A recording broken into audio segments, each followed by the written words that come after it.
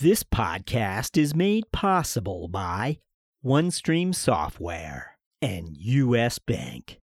Hello, this is Dale Clark, CFO of Inspirage, and you are listening to the CFO Thought Leader Podcast.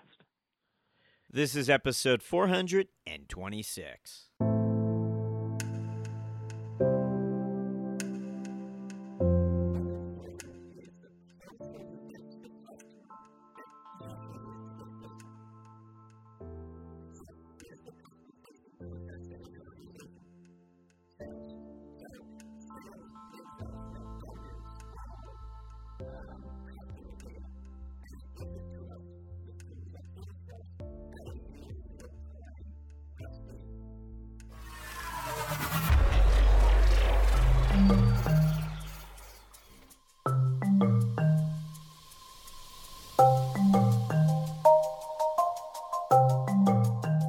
From Middle Market Media, this is CFO Thought Leader, where we speak to finance leaders about driving change within their organizations. Hi, it's Jack Sweeney. As promised, we wanted to bring you part 2 of our special episode on real-time strategy dashboards. In part 1, I shared a segment of our recent interview with CFO David Morris of Guardian Pharmacy. You'll recall Guardian has taken its dashboard strategy to the next level as it empowers finance directors stationed at its locally owned pharmacy groups across the country. I knew it would be the perfect springboard to a discussion with thought leader Brett Knowles. And in fact, I'll do the same with this episode. I'll be kicking it off with a segment featuring David Morris explaining a little more about their approach with the finance function. Meanwhile, both David and Brett will be joining us live October 11th, 1 p.m. Eastern, 10 a.m. Pacific time, allowing us to answer your questions in real time. Don't forget to register at CFOThoughtLeader.com. Meanwhile, part 2 of our real-time strategy dashboard episode begins after these words from our sponsor.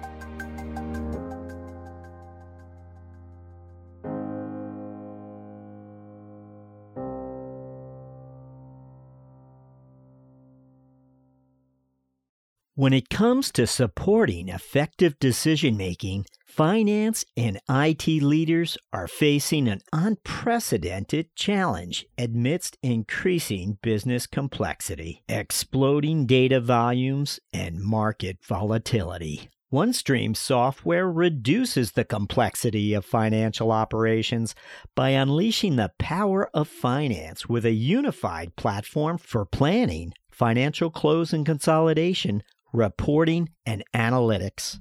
OneStream helps finance leaders empower the enterprise with financial and operational insights to support faster and more informed decision-making, all in a platform designed to continually evolve and scale with your organization. To learn more, visit OneStreamSoftware.com.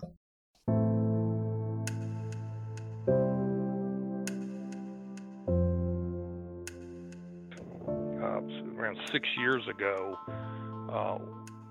we saw the complexities of the business growing and knew that we had to have more relevant, timely data at our fingertips to run these businesses. So, we launched off on a project to develop our own data warehouse.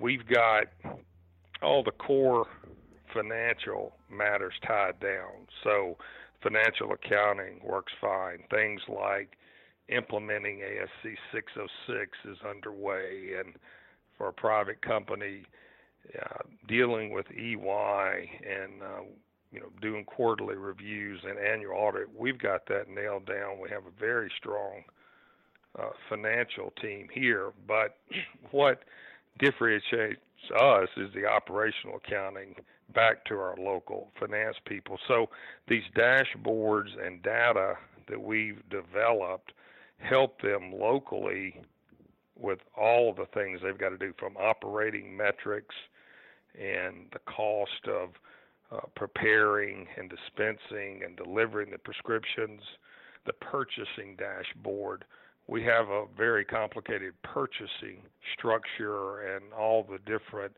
vendors that we source the medicine from, so the purchasing dashboards help us tremendously. From a sales standpoint, we're looking at all kind of sales metrics, customer retention. We use Salesforce.com, and all that's fed into the dashboard, and then all of our HR metrics. So these team members on the ground, they've got access to all this data, all these dashboards that we've developed, not only for themselves, but the other team members responsible for the key functions in the pharmacy. And it's had a huge impact on the business. I mean, that is the one thing that has gotten us to where we are today, is having the right people in the pharmacies and then having the data at their fingertips so that they can understand what's going on and, more importantly, affect change.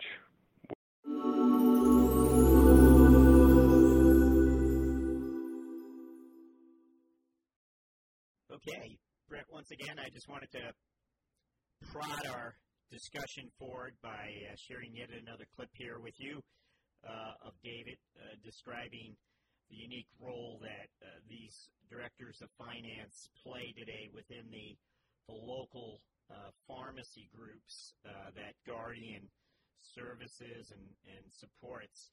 What any thoughts? What would be your feedback here? He's really setting up these CFOs as being general managers, right? They're running human resources, IT. They've also got elements of huge elements of HR involved in it, as well as workflow and process improvement. So we are the issue is this: that inside organizations, we've always had to keep score. In the good old days, we used dollars and cents to do that, and we eventually allocated or developed some expertise and some certifications around that, chartered professional accountants, CPAs. But they're just scorekeepers. And what we've been talking about on dashboards is also scorekeeping, but now it's beyond just financial measures. They're leading and lagging and all the stuff we've been talking about. But if we're looking for the competency inside the organization for scorekeeping, whether it's in currency or not, we look to the CPAs. So the first part of what he talked about in the interview was the CPAs doing CPA work. But then he extended that and he talked about them using dashboards and so on. But he extended that to describe the role of his CFOs is more like a general manager, where they're doing HR work and finance work and workflow work. He talked about production. He talked about analysis of SKUs and so on. He talked about their need for interpersonal skills and so forth. And then all of that is embedded in their significant investment they've made in dashboards. And I think that is a significant evolution. You asked him the question, is this setting a new trend? I don't know if it's necessarily new or not, but it's new to us. It's the first time that you and I have been talking about this, but it's what we're seeing more and more, and that is we need huge bandwidth to run an organization, and we cannot do it, in his case, from Atlanta. I need someone at the customer face where that data is coming in near real time, who's making decisions in near real time. But the trick is it's got to be consistent with the overall strategy. I can't be a robot running on a simple program like we used to do 10 years ago.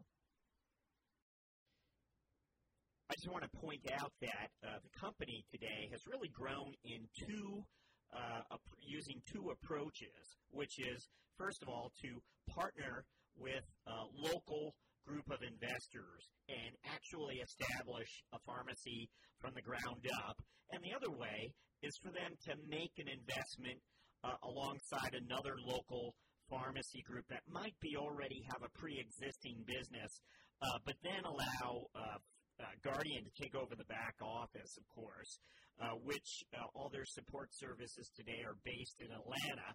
And so Guardian owns a piece of each of these pharmacy groups, and at the same time it shares ownership with the local pharmacy groups management. So interesting model that is today growing at 40% annually. This is fascinating. This, as a Canadian, a couple of things. One, it's amazing how in the States you can own a tiny part of a huge market and still be huge, which I just think is, he's already bigger than most successful, pharma conglomerates in Canada, and he's just taken, percentage over percentage. But the other thing is this. He's really developing the Amazon of his market. So if you think of Amazon created a store environment where eventually anyone, any small boutique can put their products on there and instantly get, global distribution and all the stuff that Amazon brings with it. He's doing the same thing. Any small pharmacy can now instantly get access to all this big stuff that they could not possibly have got before.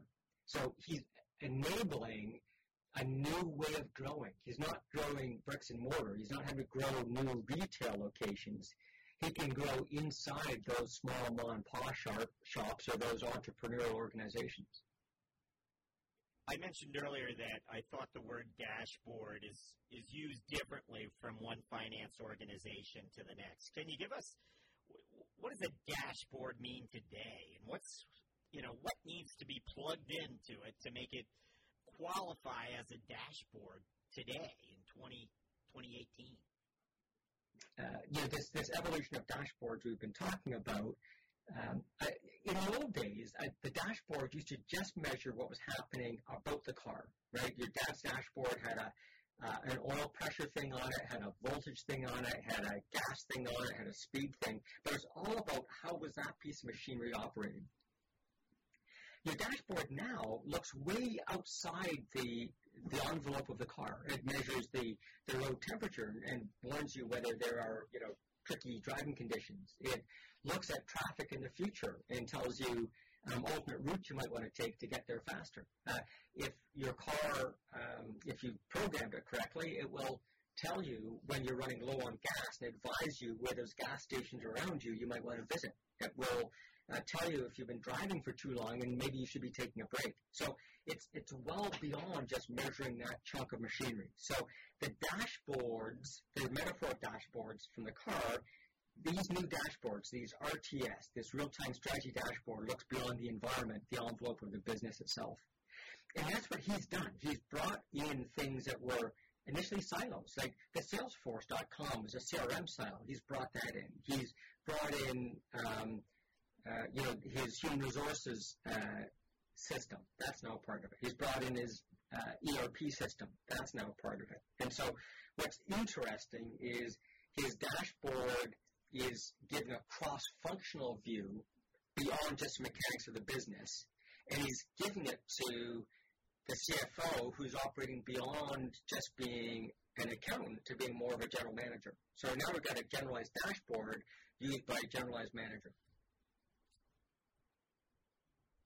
How does someone get a dashboard effort off the ground today? I did ask him whether there was a champion. In fact, he did identify someone who, way back when, sort of took charge of the effort and moved it forward.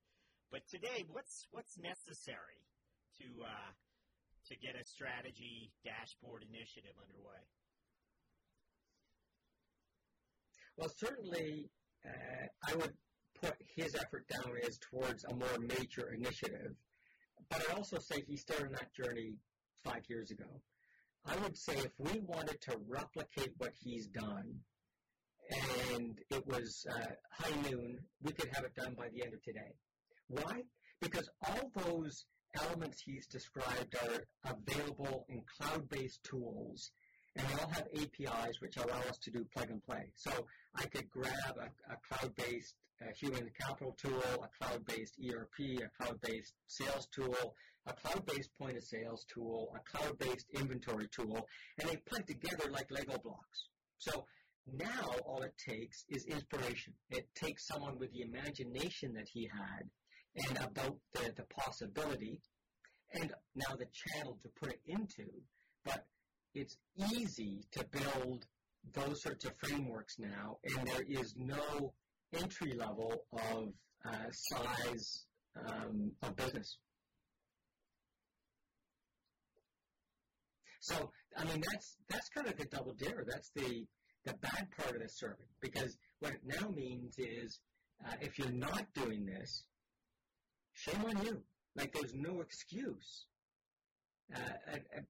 What's that? I once had a client, and they were saying, well, Brett, the problem is, imagine I'm in the basement and it's flooding, and the problem is I'm so busy bailing, I don't have time to turn off the tap. And that's the problem that we have as managers. We're so busy fighting our way through the daily activities, we don't often get the chance to stop and think about these big picture, these systemic solutions like we just heard about. We'll be right back with Brett Knowles after these words from our sponsor. The business landscape is changing quickly. As the pressure to manage expenses efficiently and strategically increases, you need solutions that not only help drive down costs and improve efficiencies, but meet the changing needs of your business. At U.S. Bank, we can help. We'll work with you to uncover your specific payment challenges and bring you proactive and innovative solutions and strategies that help you meet the financial goals of your organization.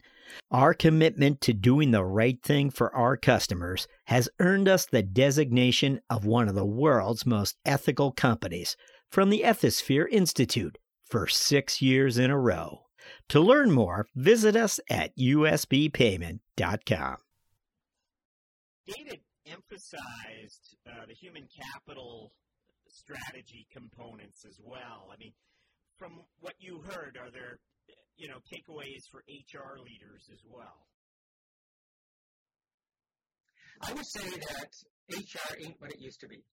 So a long time ago, HR used to be just about nurturing our human capital and building the right competencies. And then we went through a phase where HR, more and more of their time was consumed with rewards and compensation and healthcare and all those sorts of administrative things. We're now seeing the evolution of HR V3. And this version is about being a generalized practitioner that understands about scorekeeping, understands about workflows, understands about production, and understands about all these new things like objectives and key results, all these gamification of business ideas. But it's still always going to be 80% people. But we need these other competencies to work effectively as HR experts these days. And part of the problem is if you don't, as an HR expert, develop these expertise, your customers will. Your internal customers in the organization have access to all these tools we talked about. They have access to all that data. And there's a lot been written about the millennials and their expectations, which really are all of our expectations. They just have the nerve to go and ask for that stuff. But we have the ability to execute it on a team or individual level, even if the company doesn't. That scorekeeping I described to you, you could set up for yourself. You could go to Clipfolio and just for $10 a month, build your own dashboard based on the data that is available to you. And now you know more about your HR model than your HR experts. So I think the takeaway is HR ain't what it used to be. Your thoughts from earlier, which is to say that all employees along the front lines have to likewise be empowered with data, have their fingertips on the data to help them with their day-to-day decision-making as well. Right. Let's break that apart for a sec, because that's really super critical. They have to understand, so HR owns that, the competencies, and have access to. Management, leadership owns that, the executive table. And so HR now gets invited back to the big table. For a long time, they were, pushed to the kids' table. Now, they've become super critical to any business being successful. So you have one message, HR ain't what it used to be, and meanwhile, HR getting invited back to the big strategy table. These aren't counter to one another?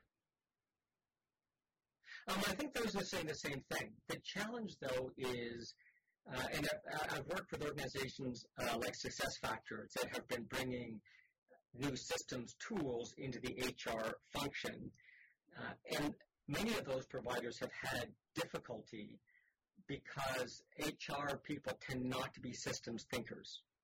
What's happened is since SuccessFactors began to change the domain of HR software, new tools have emerged like Workday that bridge that gap. So no longer does the HR person have to have these deep systems capabilities to get the deep systems functionality from their software. So the cloud-based tools and solutions like Workday have bridged that gap. So that new competency set and expectations that we have of HR can be met with these new age tools. Many of the older tools, they don't do it. They're just HR administration, HRIS tools, and don't provide some of the things that we've been talking about here. So, Brett, we began part one by me asking you to look back to your scorecard days, because I sense as I talk to different finance leaders that something is afoot. Something is happening. Many of them are trying to come up with new dashboards. If they have old ones, they're modifying ones. They're trying to plug in maybe new information. They're bringing their data smart people around the table, and they're brainstorming. So it's I'm sensing that the surface is changing under our feet. I genuinely think this is the first leap forward in the scorecard that we've seen in 30 years. Like this idea of real-time strategy in employees' minds. I'm busy thinking I'm brilliant, and here you are, you're interviewing some guy who's just been doing it. He's just not a thought leader, man. He just blocked and tackled and got the dang thing done. So it was great to see it in action, and depressing to know that I'm not the thought leader I thought I was. Well, that's my goal. I just want to depress you endlessly by bringing more finance leaders forward who are being innovative in terms of the data strategies. Okay. I blocked off my October the 11th, and I'll just stand by until you tell me exactly what those hours are, but I've protected the whole day. Perfect. It's 1 p.m. October 11th Eastern Time and 10 a.m. Pacific Time. Brett Knowles, as well as David Morris, CFO of Guardian Pharmacy. Go ahead and register at CFOThoughtLeader.com. Okay. Take the rest of the day off. Yes, and thank you, Brett Knowles. Thanks very much for the time and, of course, the day off. Thank you, Brett. And thank you, as always, for listening.